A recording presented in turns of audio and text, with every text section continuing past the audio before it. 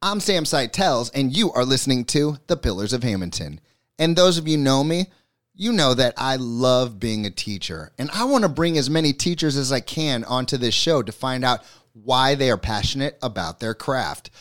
Unfortunately, for some crazy reason, teachers like to ghost me when I ask them to be on this show. I've never seen anything like it, but teachers, stop ghosting me. I just want to talk to you about the greatness that is educating. However, there was a teacher out there who definitely is not afraid to speak her mind. I'm talking about Bianca Herrmann. Just an awesome person, and I had an absolute blast speaking with her on this episode, especially the second half. The second half is just, it's very special, and I hope you enjoy it as much as I do. Also, an open invite out there. I know that Bianca Herrmann has one of the coolest crew of friends in Hamilton, and this is an open invite. Girls, you know who you are. If you ladies want to come on this show and have a great time together, let me know. But for now, I know you girls are listening, so enjoy your awesome friend, Bianca Herrmann.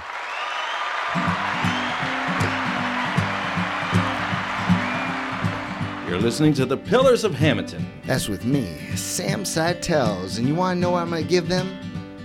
Only the finest that Hamilton has to offer. The biggest blueberries you've ever seen, baby.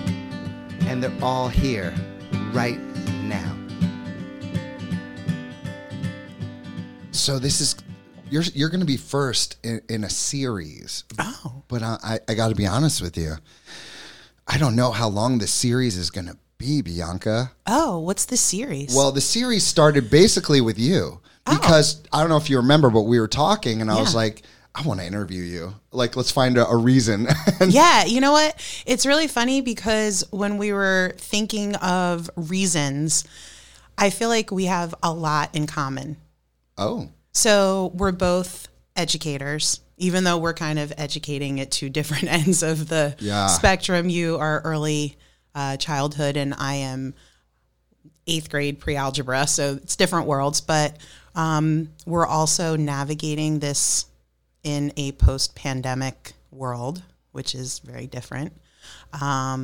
We are both parenting large families. Huge families. Yeah, I mean, today they seem like huge families. Yeah. We both have 3 sons and a daughter, and our daughters are our youngest, and you have the same ratio. Same. Oh, we do have a lot in common. Yeah, my boys are more spread out than yours. So I have a 16-year-old son named Cole. He is a junior in high school. Shout out, Cole. Shout out to Cole. I have a 12-year-old son named Reese, and he's in 6th grade. I have a 8-year-old son named Kent. He's in 2nd grade. Wow, and you decided to do it all again. Yeah, we just kept going. And then Fawny Rowe, she snuck in there and she shook things up. She is our one and only girl. Fawn does shake it up, doesn't she? She does shake it up. She's 4 and she is the boss with the hot sauce. Oh, yeah. She's That ghost pepper sauce. Dude, she's a lot of personality and she puts up with no crap.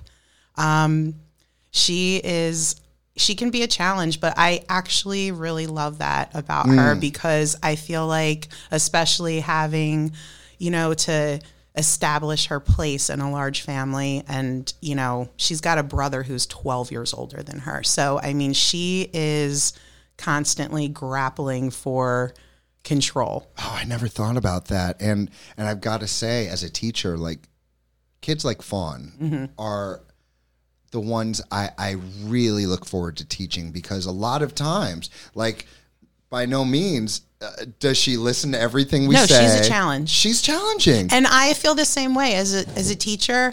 Those kids who in September, you're like, oh my gosh, what am I going to do? I am going to have a heck of a year. And those kids end up being my favorite ones, because when you find that click and you make that bond with them, it's really special. That means so much. It does, because you know that they don't just click with everybody. You know that they don't just do what everybody says. So that is super special. And a lot of times, because of the personalities that they have, they go on to lead really interesting lives because they are not the same, not to call any kid a cookie cutter, but like someone who just marches at by their own beat. Did I say that right? Marches to their own tune, whatever. Like those are the ones who are creators and inventors and just ones who put together the shows or whatever it may be, whatever she's interested in.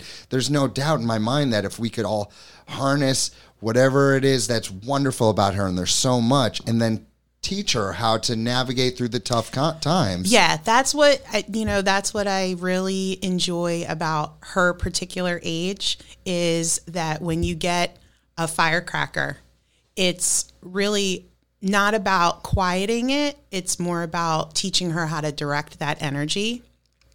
She and my oldest son, Cole, probably are the ones that at times butt heads the most. What? It's she hilarious. Butts heads with the oldest one? Gosh. Well, yeah, because she's kind of like, I mean, you're not the boss, Cole. It's fine that I have to say. What does Cole do? How does he handle that? I mean, with a little bit of humor, he gives it back to her, and he's stern with her when he needs to be. I lean on him quite a bit, and also Reese. They're a major help, but it's funny watching her because I think to myself, oh my gosh, she is so challenging, and she is so difficult and hard-headed and stubborn sometimes. But someday I hope that I will be able to teach her how to take that and, put it towards something. And, like talking about what they'll be and what they're into, the only thing I really care about with my kids is they can be and do whatever they want. I want them to be people who stand up, and when everybody else is standing by, I want them to stand up.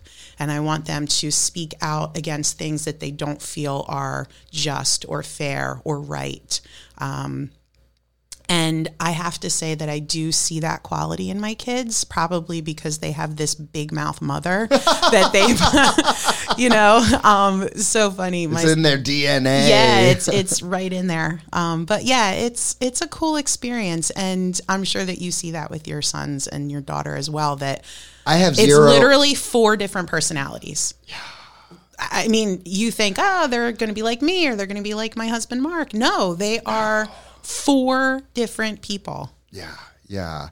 And I got to say, just saying with Fawn, I remember last year, so we had a different school year last year, and she's with a wonderful teacher, but also a new teacher, so someone who's trying to figure out for the first time, how do I deal with this girl who's just not going to listen, who's going to march to her own beat? And so you wanted to make sure that as we became the Reed preschool we normally are, that she would have someone who's a strong, experienced teacher, and she's got that this year, and boy, oh boy, let me tell you something. When she is being difficult, let's say difficult, I think about you and I think about our conversations, and I'm like, I'm not going to let this slide. She's going to know with love that this has got to end, and I'll explain to her what the proper behavior is. But every single time afterwards, if it's gotten so bad where I'm like, Vaughn, this is it. Let's sit down. She's crying. I'm trying to talk to her. When you know what happens when it's over? Like 5 minutes later, Mr. Sam, I love you. Oh, yeah. I know. Because I think that in general, kids who have like this, hot fire, it overheats quickly and they don't even know. They don't know what to do with that. So, being able to kind of, set your stern limits and not be, that's the hard thing about being a teacher, and especially being a new teacher, is like I remember last year, the teacher that Fawn was with, she called me, or I called her to speak about a very, minor incident, but something that had occurred. And she was nervous to talk to me. Yeah. And I was like, you do not need to be scared to speak to me about something that she did. It's fine. We'll figure it out. I'm on your side. I support you. I don't want you to back down from her. I don't want you to feel like, and it's hard because we all have experiences as educators where we, go toe to toe with a parent who is not cooperative or not understanding or not reasonable. And that they are, advocating for their child, and maybe they're not seeing the whole big picture, or they, it's never easy to hear something about your kid, right? A lot of them go on the defense as if we're blaming very, them very quickly. And I find that, and I'm sure that you feel this way too, this culture of email, it's horrible for communication with a parent. I mean, I feel like it's just so much easier. I think any type of writing. So much easier to talk to somebody and let them hear your voice and hear the genuine tone that you have. And sometimes even relaying to them, look, I'm a parent. I've been through this too. I've been on your side of the table. And, you ever go there and it's like, oh, this is what it feels like. Oh, gosh. That's all kind of new to me. You have a little bit older children. I have been in that position where, one of my children, when they were younger, we had to go through child study team, like testing for the need for special education or accommodations in the classroom. Wow.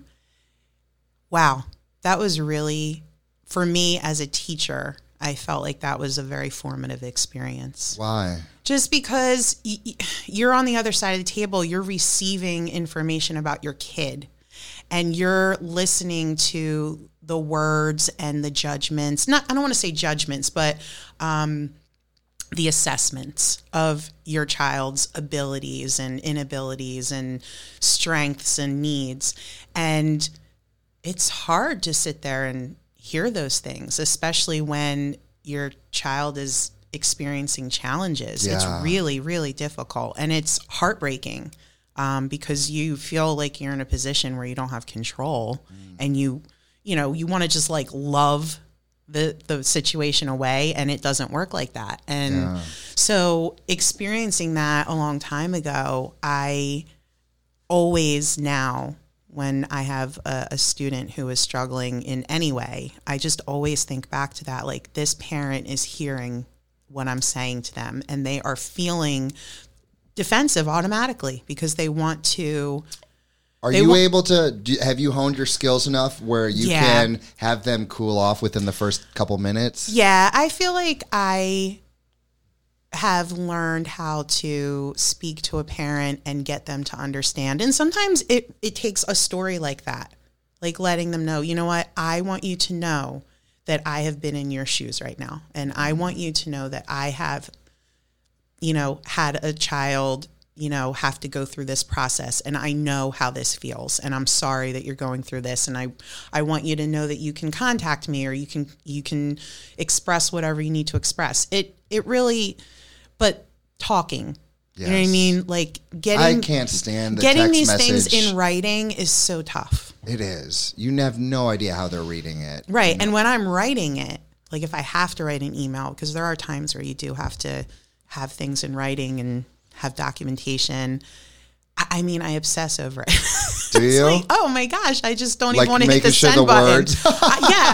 And then I walk away, and then I go back and I read it again, and I'm like, oh God, that sounds really bitchy. I gotta stop.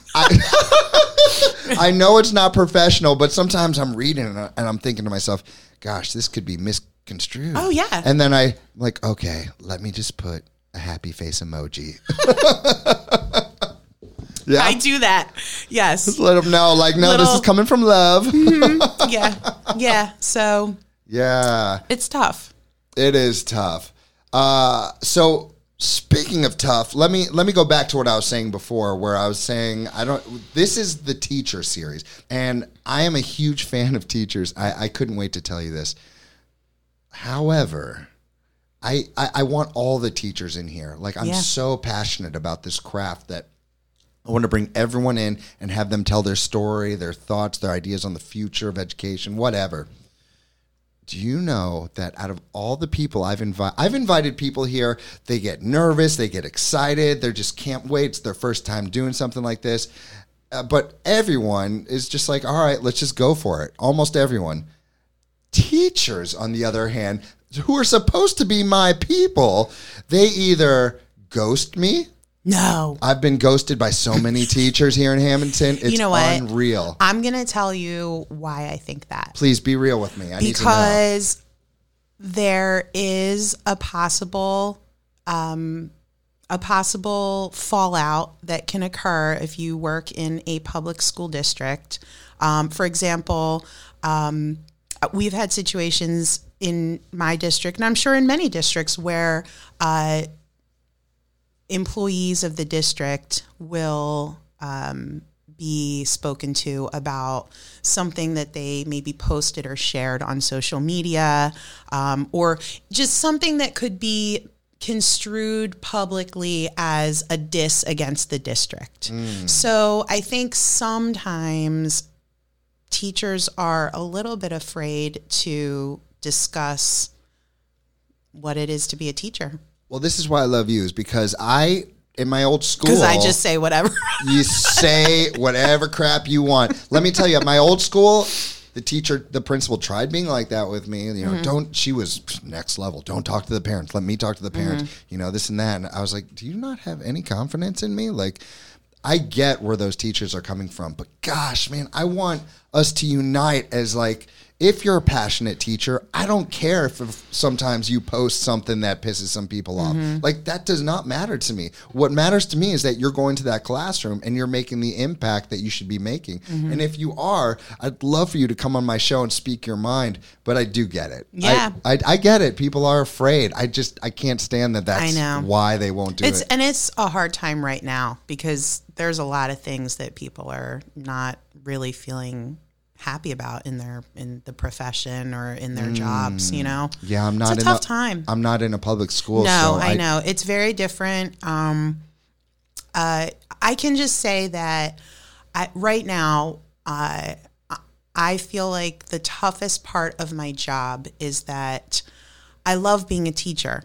I like being a teacher, but there are so many things that are part of my job that have nothing to do with me being a teacher. There's a lot of, just peripheral kind of stuff. And I feel like a major part of my job this year is behavior management. We, as a middle school teacher. Isn't that normally a big part of your job? Yes. But we have students who are coming back into a building after some of them were full virtual last year. A number of them were. The year before that, they were all home. So how's that impacted them? What because, does it look like? So for a middle school, okay, we're talking about, which on the record, adolescents. On the record, I've taught a little bit of middle school, and I'm talking about the students I had taught in 4th and 5th grade. They go to 6th and 7th grade, and I become their PE coach.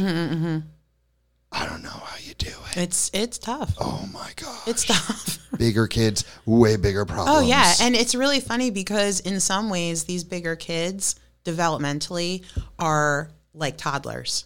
I mean, if you think back to your child psych classes, you're learning about like toddler development, and then you're learning about adolescent development, and there are so many behavioral things that are very similar, like this need to establish my independence. I can do it. I don't need you to do that for me. This inability to, they're bright and intelligent, but they're not reasonable. So it's almost like a brewing tantrum all the time. It's very similar to toddlers. But I think that the tough part is, as a middle school teacher, in the middle of the pandemic, parents had to work. And there are kids who were of this age group. If they were able to leave them home, they sometimes had to. I myself had to. Yeah. There were times where, I had to leave my boys in the house without me. And was that like a first? They hadn't really experienced Well, no, that, I mean, my like I said, my son's in high school, but never did I just leave them for an entire day, Yeah. So a lot of students, that was their reality, and they were in a position where, we were treating many students who are children, we're treating them with adult responsibilities because parents had to work. And now they're back in a building with tons of supervision and rules and, dress codes and things like that. And they're like, dude, I've been sitting on my living room couch wearing sweatpants and, slides and, a baseball cap and on my phone, and now you're telling me I'm not allowed to have my phone. You're telling me that I'm not allowed to wear my hood up. You're telling me that I can't wear my Crocs. You're telling me that, I can't wear pajama pants, and you're telling me that I can't carry a purse around. Wait, so people are showing up like they're dressed at home, lounging on the couch? Yeah, I mean, they're showing up. That's kind of the important thing, right? Yeah, that is the important thing. And, we're trying to get them back into the swing of things. How about the socialization? Has horrible. Oh, yeah. I mean, it's getting better, but last year I was like, oh my gosh, these kids don't even know how to talk to each other. Oh my gosh. Yeah, they just were, so isolated behind computers, and the virtual thing was... It's got to be shocking. You're just, you have that safety of knowing no one's going to be around to judge you. You're not... I actually made a decision in my classroom about a couple weeks ago that I am going to not be using the Chromebooks as much as I had been. Is that a requirement? Well, we do still, no, well, it is a requirement that we have a Google Classroom. We have students who are still, in and out due to quarantining. So we have to make the materials, they have to be able to access that. So what made you decide that? They're not thriving that way. And they're finding a lot of shortcuts, and, they're a step ahead of me all the time. So, I want them to learn. And in some instances, pulling away from technology is, I feel like they need a break from it. I almost feel like the kids should do the technology just to learn the technology side of it. But as far as literature and math and group discussions, like... You don't get meaningful lessons reading text off of a computer screen. No, it's tough. I mean, there's great things about it. I mean, if I have a student who's on vacation or a student who's absent because they're just, sick, or if I do have a student who's quarantining, it's a wonderful way to be able to share the information that we're doing in class, in real time, and they have the option to stay current. But in the classroom, it can be distracting, and there's 100 different ways that the use of technology goes off on all these tangents, and I can't be the Chromebook police all the time. So gosh, I'm pulling away from it a little bit because I feel like they need to learn how to learn different ways. So the technology piece is there. It's great. It's useful, but it's not the only thing. And we've leaned on it very heavily for the last couple of years. And I mean, it was out of necessity, but I think that we see now in the gaps that it wasn't the answer to the situation. It was the answer we had at the time, but it wasn't like this amazing, oh my gosh, look how great they're doing. No. It wasn't like that. And it never will be. It never will be. No, and so they need the interaction. Yeah. So I want to go to the way, way back. Okay. So let's go in the way back machine, Bianca. Woo, woo, woo. Yo, ow, chicka. Wait, don't you have any sound effects? Like a wind or something? I don't know what they are, but here, let's go. Let's see what happens. Let's go on the train. Oh, it's a creeper train. That was a great time machine. That was like a sound. sci-fi. Yeah, you're right, actually. That makes me scared of where we're going to go. Let's try it one more time. Let's go on the way back machine. Oh, I was just joking. Oh my gosh. So, okay. Did you always want to be a teacher? What was your mindset when you were a kid? When I was in middle school, I thought that I wanted to be a physical therapist. And my mom is a nurse. And so way back then, Kessler Hospital was the hospital So if you're on the White Horse Pike in Central Avenue, that building there, I think it's a rehabilitation center now. Oh, it's not a hospital anymore.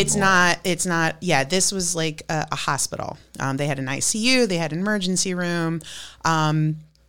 It's near the lake. Yeah, I know what you're talking about. So I'm just shocked. I didn't realize. Mm-hmm. So it was called Kessler Hospital, and my mom worked there, and she helped me fill out the papers and become a candy striper. And wait, what is a candy striper? A candy striper is like a volunteer, like a junior volunteer. So they had like a volunteer program within the hospital. And so because I was interested in learning more about physical therapy, I was volunteering. What started that? Did you know someone who was a physical therapist, or? I mean, through my mom, I knew people who were physical therapists, and I thought that it seemed like a cool thing, you know. Okay. And I liked science and biology, and so I just. You were into sports too, right? I was not. I was a cheerleader. I mean, you didn't do hockey or anything? I didn't do hockey. I feel like if I would have done hockey, you would have been so aggressive and taken people down. Yo, those girls got lucky that you decided to cheerlead. There was a point in middle school where I went out for, I don't know, like a practice for field hockey, and I liked it, but I had always done cheerleading, and all my friends did cheerleading, and so I just stayed with that in high school. But anyway, I was volunteering in the physical therapy department, and I very quickly figured out that patient care is not for me. Really? Oh my gosh. My mother is an ICU nurse for years. My sister is a clinical assistant at the ER in Hamilton. And so it's all in the family. All in the family, but that gene it slipped right by you. Yeah. Huh? So like if my what about it did you not like? I don't know. Hospitals, the whole thing. Like if my kids vomit, I want to cry. Okay. Wait. I am not even joking with you. So you just can't deal with the physical. I can't. And I'm like a little bit impatient with people when they're sick and kind of whiny. I'm like, oh, okay, we get it. You don't feel good. I am on the same page with you. I am not. Yeah. And I don't have, I'm so glad I'm not alone with that. No, I can sit with a kid who doesn't understand math and I can talk to them for 5 hours about it and not get frustrated. But like if you throw up in my bathroom, I want to go run out into traffic. I can't. Wait. Okay, hold on. Back it up because when a little, like all the time, kids fall down and they look around. Who's looking? It's bad. And as soon as they see a teacher looking, and so I try to really enforce, like, if you're okay, let's try to be tough, walk it off. And if there's a real injury, we take care of it. If a kid really gets hurt, we have to handle that. But we also know that some kids like to play it up. Yeah. But throwing up, though, that's a serious, dude, like, something's happening. Something's happening, right. But I don't know. It just hits a nerve. I remember one time my son Reese, he was really sick and he threw up all over the entire freaking bathroom. Like it was everywhere. And I was literally on the floor, like cleaning my way in, hysterically crying. Like, I was crying so hard. I'm like, oh my God, this is so bad. And my husband's like, I'll do it. I'm like, it's fine. It's just so disgusting. It is. Is it not the grossest? Someone's listening to this eating their breakfast. Right. And to you, I am so sorry. Oh my gosh. It's just, that's like something. But I could change 100 poop diapers and it doesn't affect me the same way. You don't mind the poop? I don't mind the poop. I don't mind a little bit of blood, although one time my son Cole cut his finger really badly and needed stitches, and I literally didn't even look at his thumb. I just put a Band-Aid on it. Do you think it's because he was your son or just in general? No, I just didn't want to see what was inside that cut. I didn't want to see a bone I was like, he's like, do you want to look at it? I'm like, I don't want to look at that. No. Mm-hmm. And then I called my sister and I was like, can you meet me at the emergency room? And she's like, yeah. I was like, he cut it bad. I don't even know how bad, and I'm not ever going to know how bad. And so he broke his wrist one time. And I was Ooh. like, I can't look at this. Did it look funky? It was, I mean, it wasn't terrible, but it was like definitely, bent. It wasn't the way an arm is supposed to look. And I'm like, oh my God. Okay, I got to look at his wrist and I have to be calm and I have to be nice to him because he's really in a lot of pain. Yeah. So thank God for the candy striping program at Kessler, because I would have been the most horrible physical therapist. I'd be like, get up and walk. Just walk it off. Just walk it off. It was just a car accident, man. Keep going. I'm sorry. I'm sorry that, you have no vertebrae left. Just get up. So bad. So that experience lets you know, like, okay, this is clearly not for me. Not for me. So you realized puke wasn't for you. No. Yeah. Medical. You wouldn't be able to handle my job then. I mean, there's a little puke that happens as a teacher. There's a little bit of puke that comes with the job, right? But, then over the years, I just, I always felt like in school, I liked school. I liked being a student. You did? I loved school. Gosh, that's a big part of why I did. wanted to be a teacher, because I loathed it. Oh, really? Oh, I loathed it. I liked it. I liked being in school. I liked learning. I liked the social aspect of school. I liked so many things about school. And I just felt like I felt kind of comfortable there. And I felt like... What was the trigger? What was the light bulb?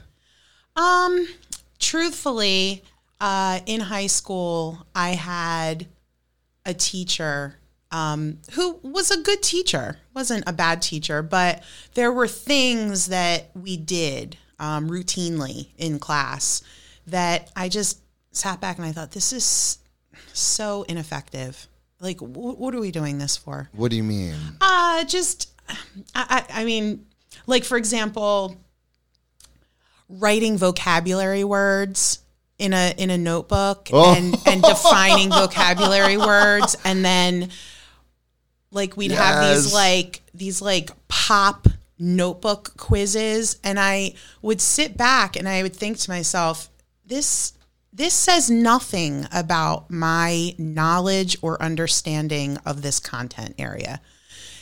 And I just thought to myself, like, I thought of a bunch of different things that could be more engaging and beneficial to your future, and just that would make more sense to me, and that would make me feel more connected to what we were learning. And I didn't feel that. So was this due to this particular teacher's curriculum or just her style? I think it was the style. Okay. And that's, listen, that's cool. I am sure that I have things that I do that don't click with every student. Well, how many students do you have? I mean, in the course of a day, I have about 25 students in homeroom who they're not really my students that I teach. Yeah. And then I have 3 80-minute blocks of math, and I have about 25 or 26 students in each one of those classes. It's hard to find a style that works for every single one. Yeah, totally. And so more for me, it's about having like routines and predictability in the classroom, and then students kind of know what they can expect from, and then just, trying to find things if a student is not, clicking with something specific that we're doing, trying to figure out, what's going to make it work for this group or this student. But I feel like that I remember being a thing for me in high school, in this particular class. And I just remember thinking, I really like school and I really like being a student, and I enjoyed the experience of learning, and I kind of want to be here all the time. I never left, huh? I never left. And I did enjoy being in school in college. I enjoyed doing all of my, little internship, stuff where they send you observe and you're doing they sent me anyway. I had to do a kindergarten, I had to do a 5th grade, I had to do a 3rd grade, you kind of, me too.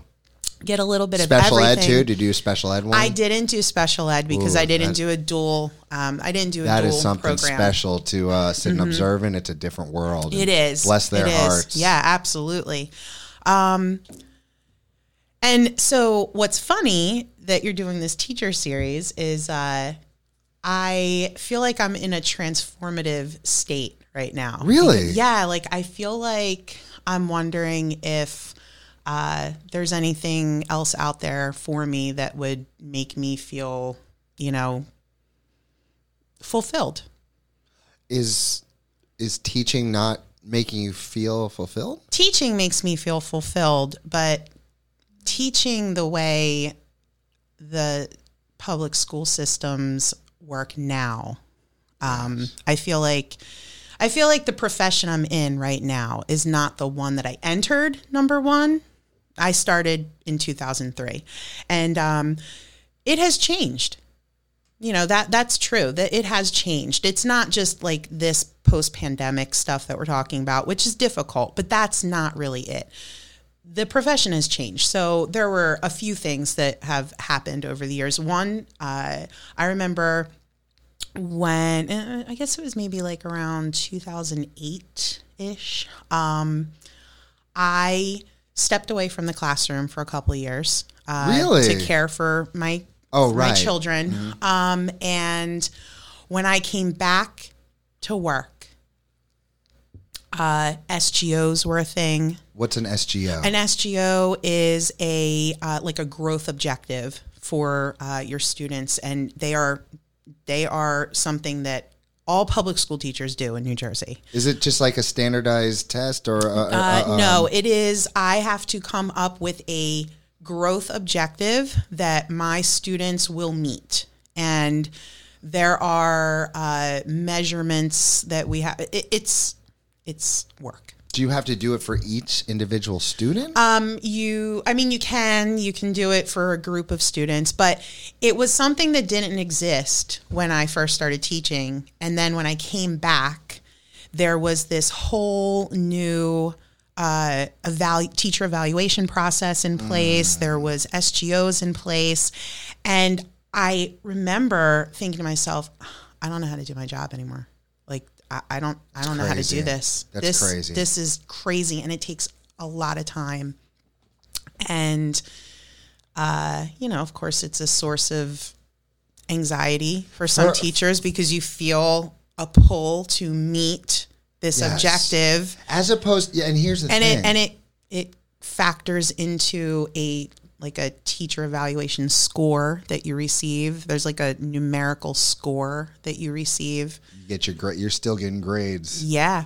So it's, I remember that year that I came back and I thought, oh my God, this isn't what I signed up for. This isn't, I don't even know how to do this. It was really, really scary. Because it wasn't enough to just be a good teacher. It had to I had to be able to prove that to whoever numerically in a score. Yeah, it takes a lot of human out of the it takes a lot of human out of you. Yeah, it takes a lot of.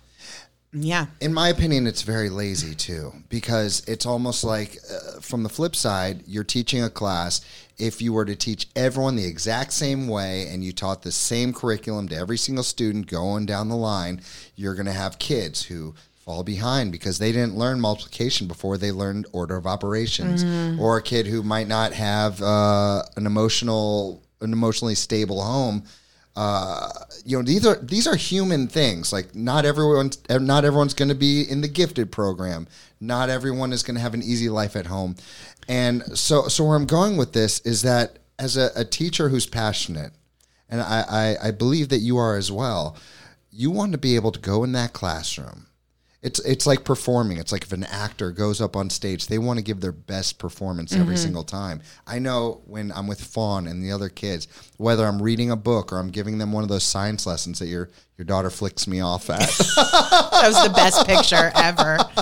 Context, we got a good photo of her giving me the bird while I'm teaching a science lesson. That was great. That was amazing. But yeah, I want to give everything I have into those lessons, but I know for a fact that if I have the man watching over me and I have to meet some kind of some random numerical whatever, that they, who a lot of them were never teachers, they're just trying to run the show, they're putting something together for me that's going to make me feel anxiety.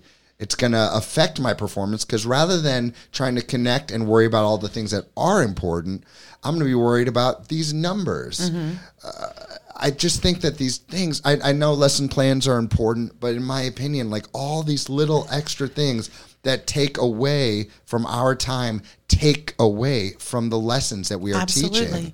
And that's, that's sometimes where I feel like I get very frustrated, because I can't be the teacher that I really want to be, because I'm, my time, listen, time is finite, right? We want to think that we can do everything and we can fit everything into a day, but that's really actually not true. So time is finite. And in the course of a quote unquote contract day, there's a certain amount of time that I have with my students, and I need time to prepare for that. I need time to be able to, review and assess their work and be able to give them timely feedback. And there's just so many things. And I want to point out that it is not a district by district thing. So many of these things come down from the state level, but I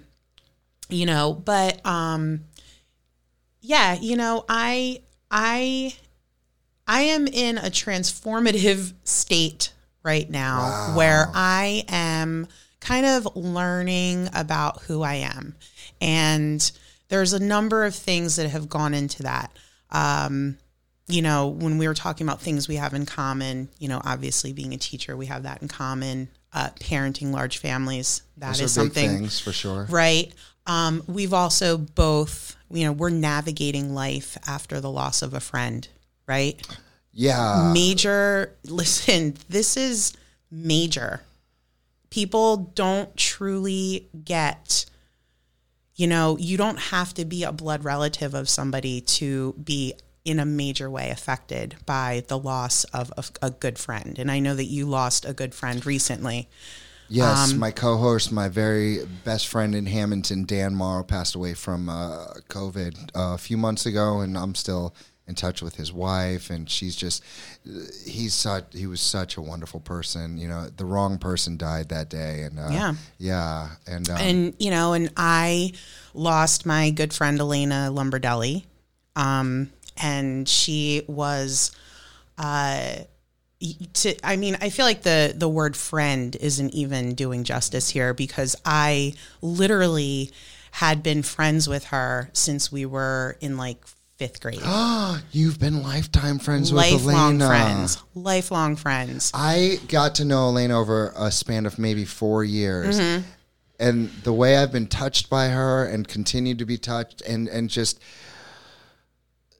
she's one of those people who just make you feel comfortable and make you smile, and you can't say anything but good words about her. And she was a lot of fun, and she and I and other friends of ours, we had this group of women, first of all, we were always a group. She was in my wedding. I was in her wedding. We were there for one another when all of our kids were born, holidays, Halloween parades. I mean, you name it, college parties, partying in the woods in high school. I mean, totally. We were, and anybody that you talk to in town who knows me and knew her, they'll tell you when I think of Bianca, I think of Elena. When I really? think we were extremely close. In fact, when I was coming here, I actually brought you this. What'd you get for me? 2 reasons. Wait, first say what it is. Okay, so this is the Jersey Boys Jerky, Elena's Secret Stash. It's like a wrap. Oh! Did you ever have this? I didn't even know that existed. Oh, yeah. So Elena was doing design work for this company called Jersey Boys Jerky. In October, after she passed away, one of her professional colleagues, her name is Maria Bompenza, she worked with the owner of this company to create this, which is Elena's Secret Stash, and it's a raspberry truffle mix. It's like a trail mix, and Elena loved chocolate, which is hilarious because she actually had like a little chocolate allergy and she would break out in hives. But it was worth it. But she would eat chocolate. So can we talk about that label? Yeah. It's pink, and I'm assuming that is to support breast cancer. Yes, there's a pink ribbon, and I don't know exactly what went into this name, Elena's Secret Stash, but I can tell you that as a child, when we were in high school, I lived very close to the high school, like within walking distance. And there were times where after school, if I had something after school, like a club, and she didn't, she would walk to my house. She knew where the key was. She knew the code to the alarm.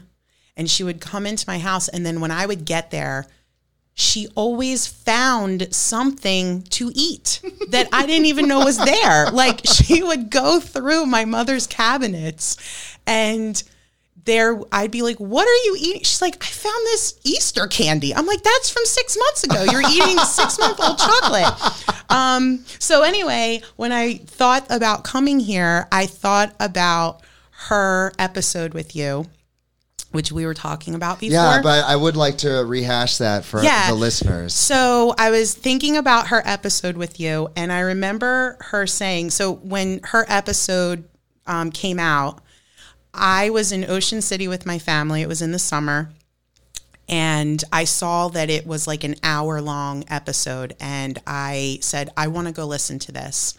And I went into the back bedroom of the house that my family was renting. And I buried myself away for over an hour, and I listened to every single word of that episode. And for me, it was very special because I was living this situation with her, as were her family, her husband, her children, and all of our friends. And I laughed because she had given you something. Yeah, she gave me a quote. She said, you never go someplace with your arms swinging. Yes. So that quote is from our friend Monica Kemp. Yes, okay? Yes, I remember Monica always will say, like, oh, Bianca, she came in here with her arms swinging tonight. Like, if we have a girls' night and I just walk in late, as I always do, she'll be like, oh, here she is, arms swinging. So Elena brought you something that day and said, my friend always says you don't ever go someplace with your arms swinging. So I thought it was fitting to not come with my arms swinging, and also to bring you Elena's Secret Stash, because she was always rooting around looking for some kind of junk food. Wait, Bianca, do you have any chocolate? What's up in that cabinet? So this is delicious. And I love this gift on so many levels. I hope that you enjoy it. I don't even know if I should eat it. You should eat it. Yes. And when you want more of it, there are so many places in town that carry it. Like, I think all of the little Italian markets in town have it. There's a number of places. So look out for that pink label. Yeah, totally. It's so good. You know, I only knew her for 3 or 4 years, like I said, and the impact she made on me was immense. Like I said to you before we started, like, I'm about 85 episodes in, and I just cherish this show. I love the experience I get of getting to talk to people like you. But hands down, that episode with Elena, I don't even want to say is one of my favorites. I'd have to say it's my favorite. Yeah. And it's exactly what I wanted it to be, because I knew how special she was. And I didn't know that it was eventually going to take her because she was in remission. But I wanted her to get her message out and just be herself. And like I was telling you before, but I want to say it on the mics. I'm going to try to say this without getting emotional. I never answer the phones at school. It's always another teacher or Lisa. And just the other day, the phone rang and no one else was around. So I picked up the phone and there was Elena Lombardelli's brother just expressing gratitude and letting me know that he doesn't want me to go around not feeling like that episode was appreciated or wasn't appreciated. He let me know that when he listens to it, it's like listening to his real sister, as comfortable as she was, and just getting to hear how wonderful she was. And to be able to provide that for people. It was a great episode. I mean, for me, I felt, like I would have listened to it even if it was a horrible episode because she was my friend and I wanted to hear what she was, talking about. But I think a lot of people liked that episode because she was very candid about her journey with cancer and treatment and, also helping people preventatively, helping them find preventative care. The part where she mentioned that she didn't want to miss her kids' stuff, it's still... Oh, yeah. She didn't. Even when she was feeling horrible after treatment. So I don't know if you know this, but me and Monica and our other friend, Kim Duffy, and... I love your crew, by the way. Thank you. You guys are wonderful people. Thank you. Krista Galeota. Rodeo, yeah. Rodeo, yep. And Elena had friends from college. She went to Towson, and she had this whole group of girlfriends from college. When she had treatments, we would take turns bringing her. So we actually had a schedule, and we would sign up for weeks, and we would all go with her. So many more people that I didn't even mention. There were so many people who took turns. And when she would get done treatment, obviously she was tired and, she needed time to rest and recuperate. But if Emma had a dance class or a gymnastics class, she was going. She's like, I'm not missing it. I'm going to go. I want to go. I want to be there with her. I want to see her do what she wants to do. And we'd be like, it's okay. It's just one class, rest, and then you'll be better for her tomorrow. You'll be better for Luke tomorrow. But she never, ever, ever stopped. And I always admired that. So that was kind of what I was making mention of before with, being in a transformation right now. There's a lot of things that have happened, and losing my friend, which again, saying losing my friend, it just doesn't even sound like those words mean anything, but they do. The way you say it, it means what it means. I don't want to get emotional on, but it for me has meant redefining who I am, because she was my friend for 30 years. And when she was gone, it was for all of us, it was this major hole in our group, a hole in my life. Just to put in perspective, I lost my father. I've lost all of my grandparents, and those are difficult losses. But to lose your 40-year-old friend, it's just a completely different experience. Very humbling, very sad. It's one of those things that when something bad happens, you want to look on the bright side and say something that is positive. And it's one of those things that's this just sucks. It just sucks. And navigating life after losing somebody who was a part of every single part of my life has put me in a position where I have been through many different stages of grieving and healing. Some of them involved a lot of anger. Some of them involved a lot of judgment on others, which is not fair, but, it happens.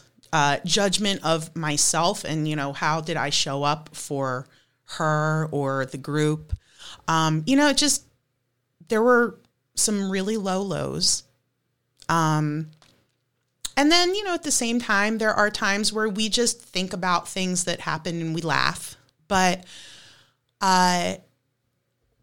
it has definitely made me think about listen, it's awesome having a girl group. It's awesome having a group of friends. But in some ways, that, like her loss and then that dynamic changing, it has also kind of been, it crippled me in a way, because we always aligned ourselves with each other and we were so close and we were so bonded, which was great. There's nothing wrong with that. But when Elena died, the Elena and Bianca, it didn't exist anymore. It was just Bianca. And I realized that if I was going to heal, I had to be able to know who I was independent of anybody else. Just know myself and not know myself as part of a partnership or a group, but really know myself. And I didn't really, I needed to do a little bit of soul searching. And what I've come up with is that I'm learning about who I am. And I always thought that I was always going to be tied to a group of people. And sometimes life takes you in a different direction, and there's nothing wrong with that. Doesn't mean you love them any less. No, not at all. Right now, I am kind of quote unquote doing me, and I'm walking my journey a little bit more independently. I love all of my friends, but everybody has their own families.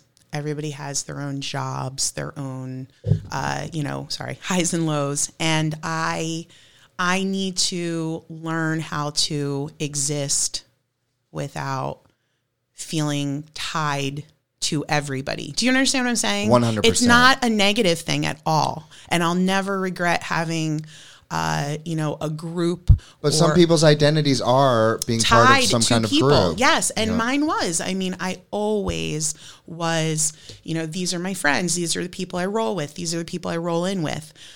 And, I have a pretty, strong personality on my own. What? But I can't imagine why my teachers were scared of you. So funny. But I also, I feel like I really needed to take time to get to know myself. It's so funny. So a few months after, this isn't funny, but a few months after Elena passed away, our good friend Jason passed away, Monica's husband. Yes. And that was only a few months later. Just 3 months. And that was another really huge loss for my family. The Hermans and the Kemps were great people. Dude, we were I think about that every interaction kids. I have with Sienna. We did so much stuff together as families, holidays, everything. It was a really tough loss for my husband. They were friends? Yeah. Monica and I were friends forever too. We're lifelong friends also. And, when she started seeing Jason and I was seeing Mark, there was, a night at West End that happened. There was a lot of young energy happening and a little too much drinking, and there was a guitar and some Stained that was, and a lot of laughs. And that was the birth of the Hermans and the Kemps. Wow. And, when that happened also, it was like, and then this is all happening during a pandemic, like quarantine, shut down, no school. Right. It was all happening everybody's during like the madness. locked up in their houses. So here I am locked up in a house with a job that I'm learning how to do all over again, with 4 kids, with,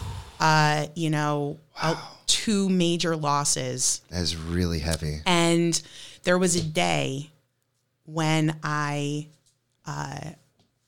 like just like hit a wall, and I couldn't get out of bed. Now I have to say I've never struggled like with clinical depression or anything like that.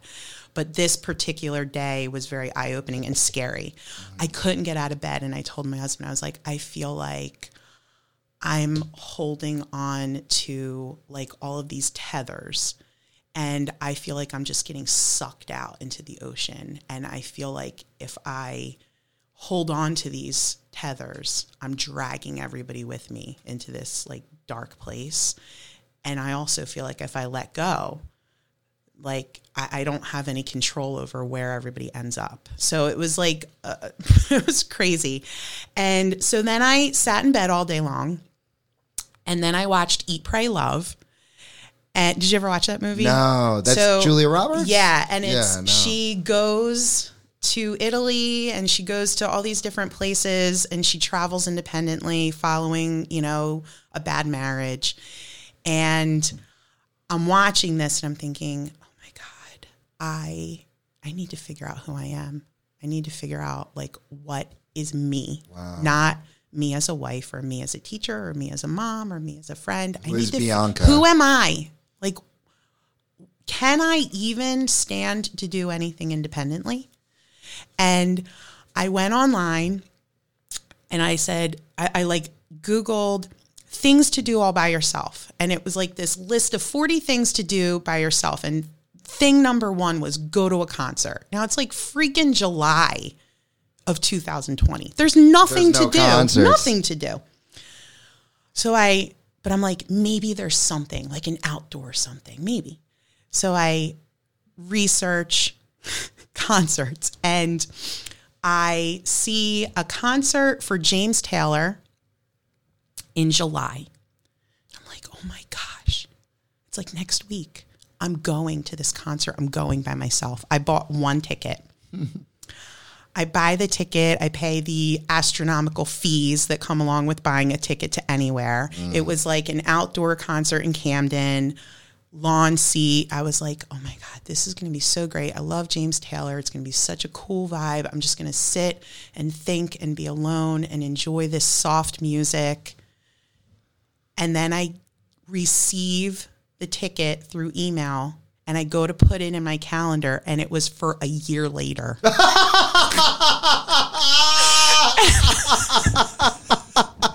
Wait. No, wrong one. Hey. And I was sitting here like so defeated. Oh my goodness gracious. And I mean, it was, and I'm thinking, Elena is laughing at me right now. She's completely laughing at me. Oh my God. I was wondering, I'm like, there's no way. No. During 2020 at that time? No way. I mean, dude, I thought I hit the jackpot with that. I'm like, James Taylor in the middle of the summer? I did not see that punchline coming. Holy cow. But anyway, that was kind of the first thing that happened that made me really want to kind of just get to know myself better. And it isn't about being separate from anybody. It's just about kind of creating enough space between myself and all of the other things that make up who I am, that for a very long time defined who I am, and just creating just enough space that I can figure out the things about myself that I don't even really maybe know anymore, because I was married young. I had kids right away. I started working right out of college. We bought a house, kids,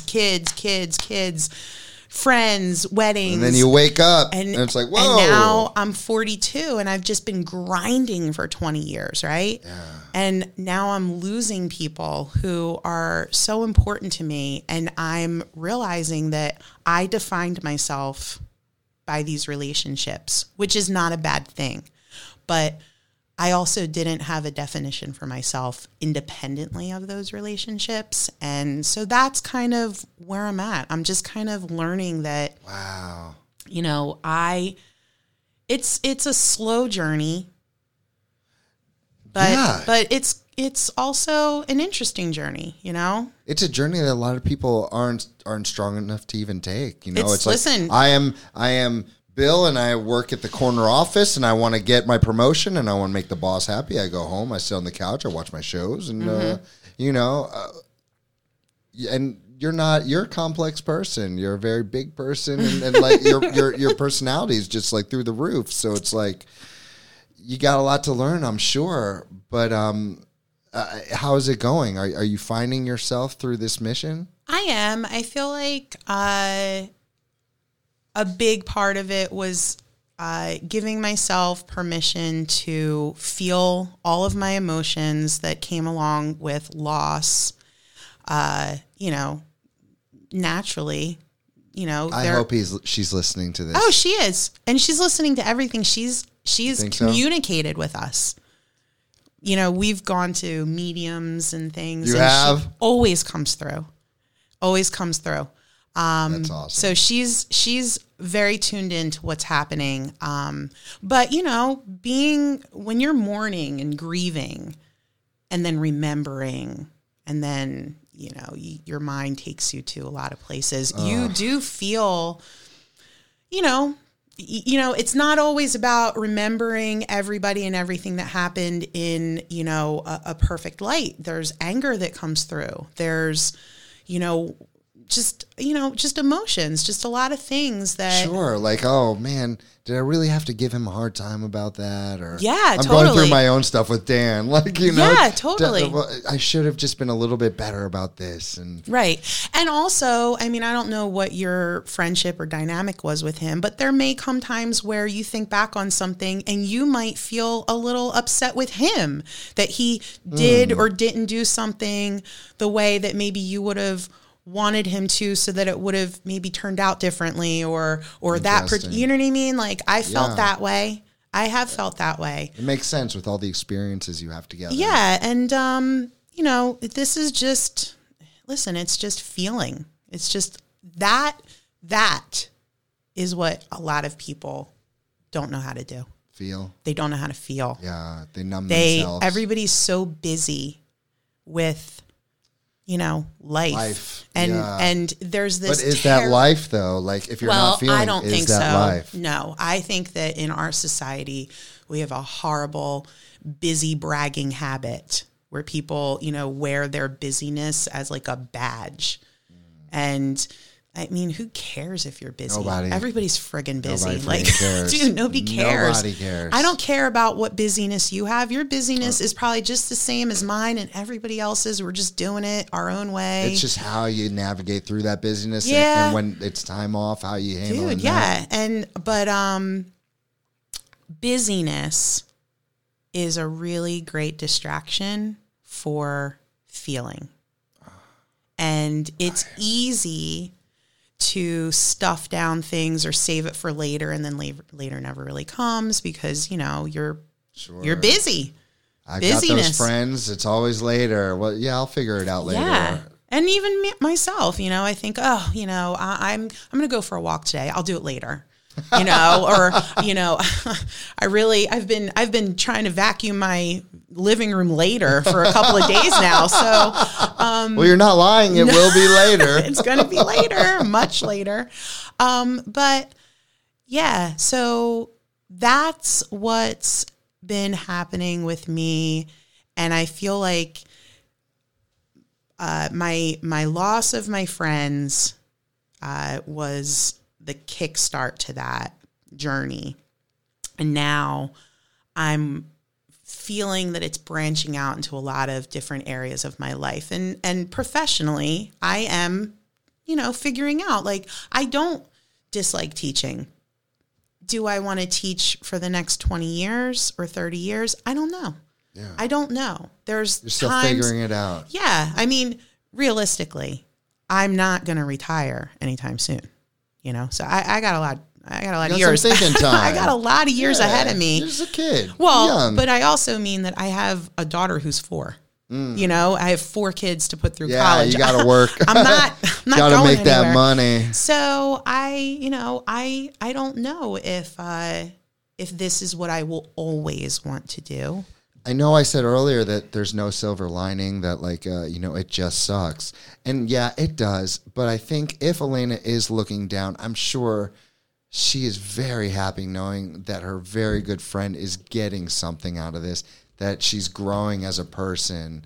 I truly feel that way, because that's also who I think Elena was just someone who wanted the best for everyone that she loved. She did. She wanted the best for everybody.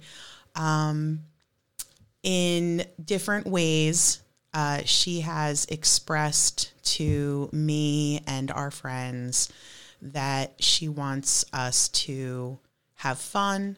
She wants us to keep dancing. Go on trips, have fun, laugh. And we did that on Friday night.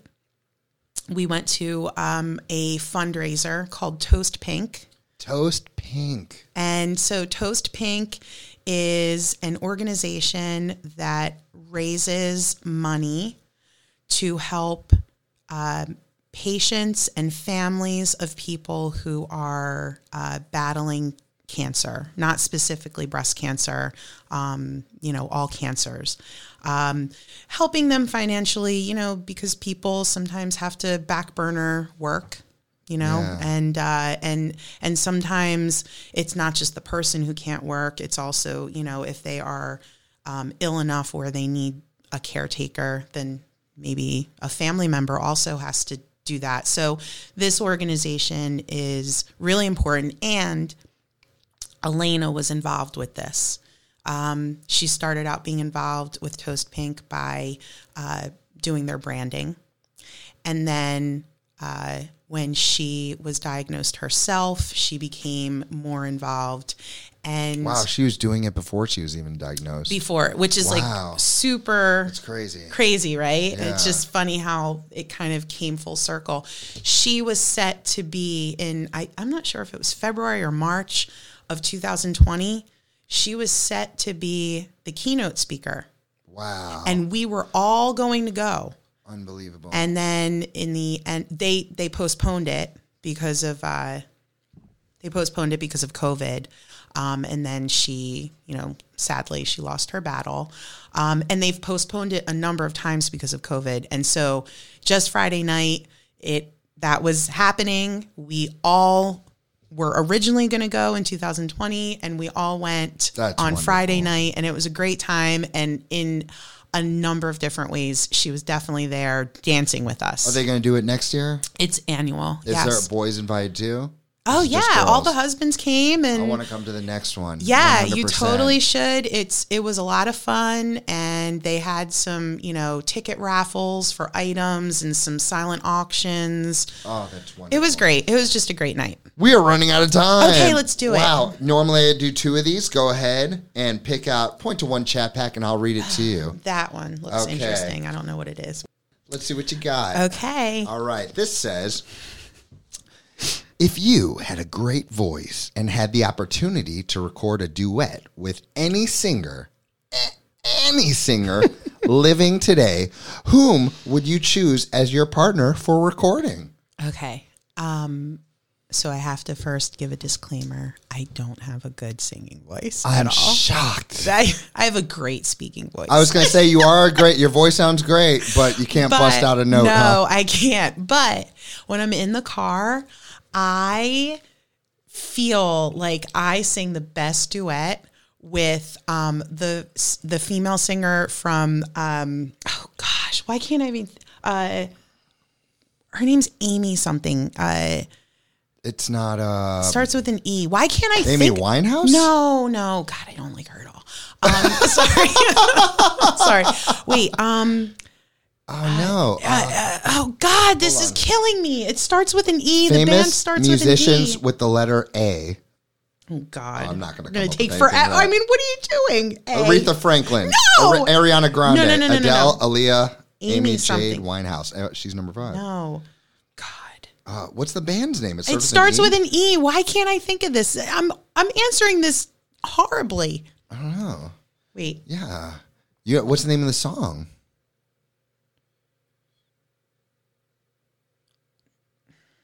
Is it Amy Lee? Amy Lee. What's she from? What band is Amy Lee in? I don't have that information for Amy Lee. Evanescence? Oh. Yes. Bring me to life. That was horrible. That was a horrible answer to that question because it wasn't a bad answer. It just took a long time. It took a long time. Yeah. So when I'm in the car and I'm listening to music, I basically do a duet with everybody. They don't even know it. But when I hear her, she just has such a cool voice. She rocks out. She really is, and she has a beautiful voice, but it's like a little edgy and it's cool. Yeah, I love it. And I feel like I belong next to her. I want to hear this duet, damn it. You don't. You don't. And Amy, I'm sorry, Amy. Yeah. For anybody who has ever heard it. So yeah, I guess I love singing to her songs. Nothing like a cool girl rocker. Yeah. Yeah, very cool, very cool. What station do you listen to in the car? I haven't listened to radio in a decade. I just listen to I listen to Spotify, so as I'm listening to the people I've been listening to for a gajillion years, sometimes to recommend new bands. Well, we have Sirius in the car, like XM, and there's 90s on 9, which I listen to that a lot. Love and then 90s. Also the Lithium station, which is kind of like 90s I have heard that station. Yeah, I love it. It makes me feel like I'm in high school. Yeah. It's people always so go great. back to their high school Dude, jams. I cannot break free from it. Dude, you have such good answers. Let me pick out one more for all you. right. You pick it out and I'll read it. Here we go. Oh, you don't get it. You got a little extra last time, but this time it's on the fly. If you could be guaranteed that one item, think about whatever you own at home. If you guarantee that one item you currently own would never, ever break, wear out, or, just get lost, which of those items would you choose?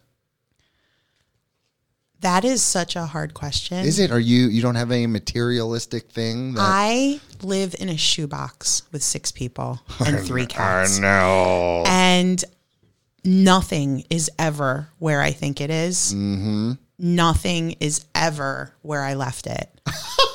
And I am constantly resigning myself. All right, I don't know. I guess I just don't need that thing. So, if I had to say one thing that I couldn't do without, it would probably be, right now, it's my hot brush. Excuse me? I'm bald. I don't know what a brush is. Right. So I have this, it plugs in. It's almost like a flat iron, except it doesn't clamp down on your hair. It has bristles. It heats up like a curling iron or a flat iron. And then you run it through your hair and it straightens your hair. I straighten Lisa's hair sometimes and I think I use that thing. Yes. So I like my hot brush. It's kind of my go-to tool for just kind of, getting a little zhuzh. Yeah, zhuzhing it up a little bit. So that's kind of my thing. Here I was thinking you were going to say your old stuffed animal from childhood. Or no, I do still have that. Yeah, but the brush comes first. The brush. Listen, the brush is very important. When you find what works, you don't want to lose that. Love it. Yeah, Bianca, you are so cool. This has been, and I love talking about your teaching and even more. I have an idea for you. Oh. Have you ever been interviewed? Many times. On this podcast? Never. I feel like you are creating pillars and you're a pillar. You think so? Well, I think that you're trying to recognize people in the community who contribute in some way. Yeah, and I just love talking to them. By the way, I don't consider myself a pillar. I don't think half the people do that. I don't. I feel like if you're looking at a bridge, there's always that one pillar that like maybe got hit by a car. It's like dented or like the screw came loose and it's really not holding anything up. It's just kind of independently. It needs some repair. It needs a little repairing. But are you that pillar? I am that pillar. Like I'm standing up, but I don't know if I'm holding up the weight of the bridge right now. Yeah, that would be cool. You should have. Who do you think should interview me? I think I should interview you. You want to come in and interview me? Dude, I'm going to be like the Alec Baldwin of Pillars of Hamilton, where I show up. Like he goes to SNL all the time. I'm going to be like 50 times on this. Listen, I would normally say no to someone. I would just be upfront. Like, I don't think it. If you were the one interviewing me, I would be interested in doing that. Dude. I think that would be fun. I think that, especially because in this town, like everybody knows everybody. I know. It's, you're not a lifer. So people don't. I'm an NFT. Yeah, not from town. Hardcore. Yeah. It's okay. I like the NFTs. We need a little bit of that. Yeah, no, we need a lot of that for sure, in my opinion. But so you mean to tell me you had such a good experience today that you'd want to actually come back here and flip the script? I feel like I would be an amazing interviewer. And I think that you need to sit in the hot seat and answer some of these chat cards. See what I've been doing to people? Yeah. I mean, I think people would be interested in hearing about you. I mean, you're always posting all of this like crazy stuff on Facebook. Like I am? The wrestling thing. Yeah, jiu-jitsu, pro wrestling. Yeah, you like. I guess that does seem kind of crazy if I step back. And I'm like, dude, is that? Did he do that? Was he like? You're damn right.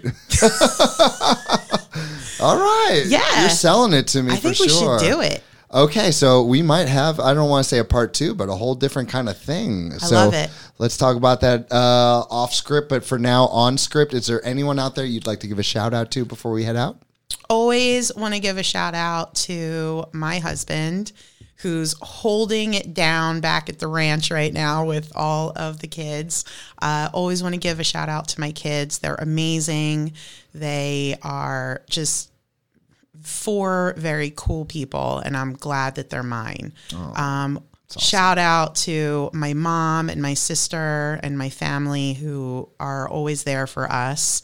And definite shout out to my girlfriends, because, you know, I've leaned on these people a ton.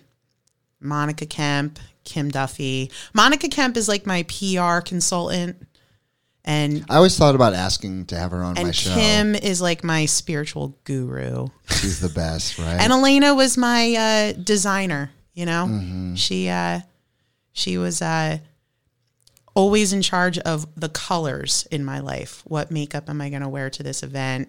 Help me pick out paint for my living room. What color should I paint my front door? So, do you think I should interview Monica Kemp? It would be a good interview. It would be. I've always been very interested to do that. Yeah, so.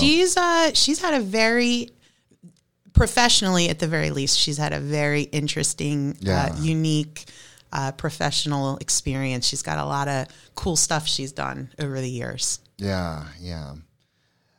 Well, this was fun. Yeah, totally fun. Thanks for bringing me here and giving me a reason to get out of the house a little bit. Hell yeah. So let's see if I can figure out the right button. Oh, nope. Oops. Hey. Oh. Of course it's sad. Ladies and gentlemen, please give it up for my good friend, Bianca.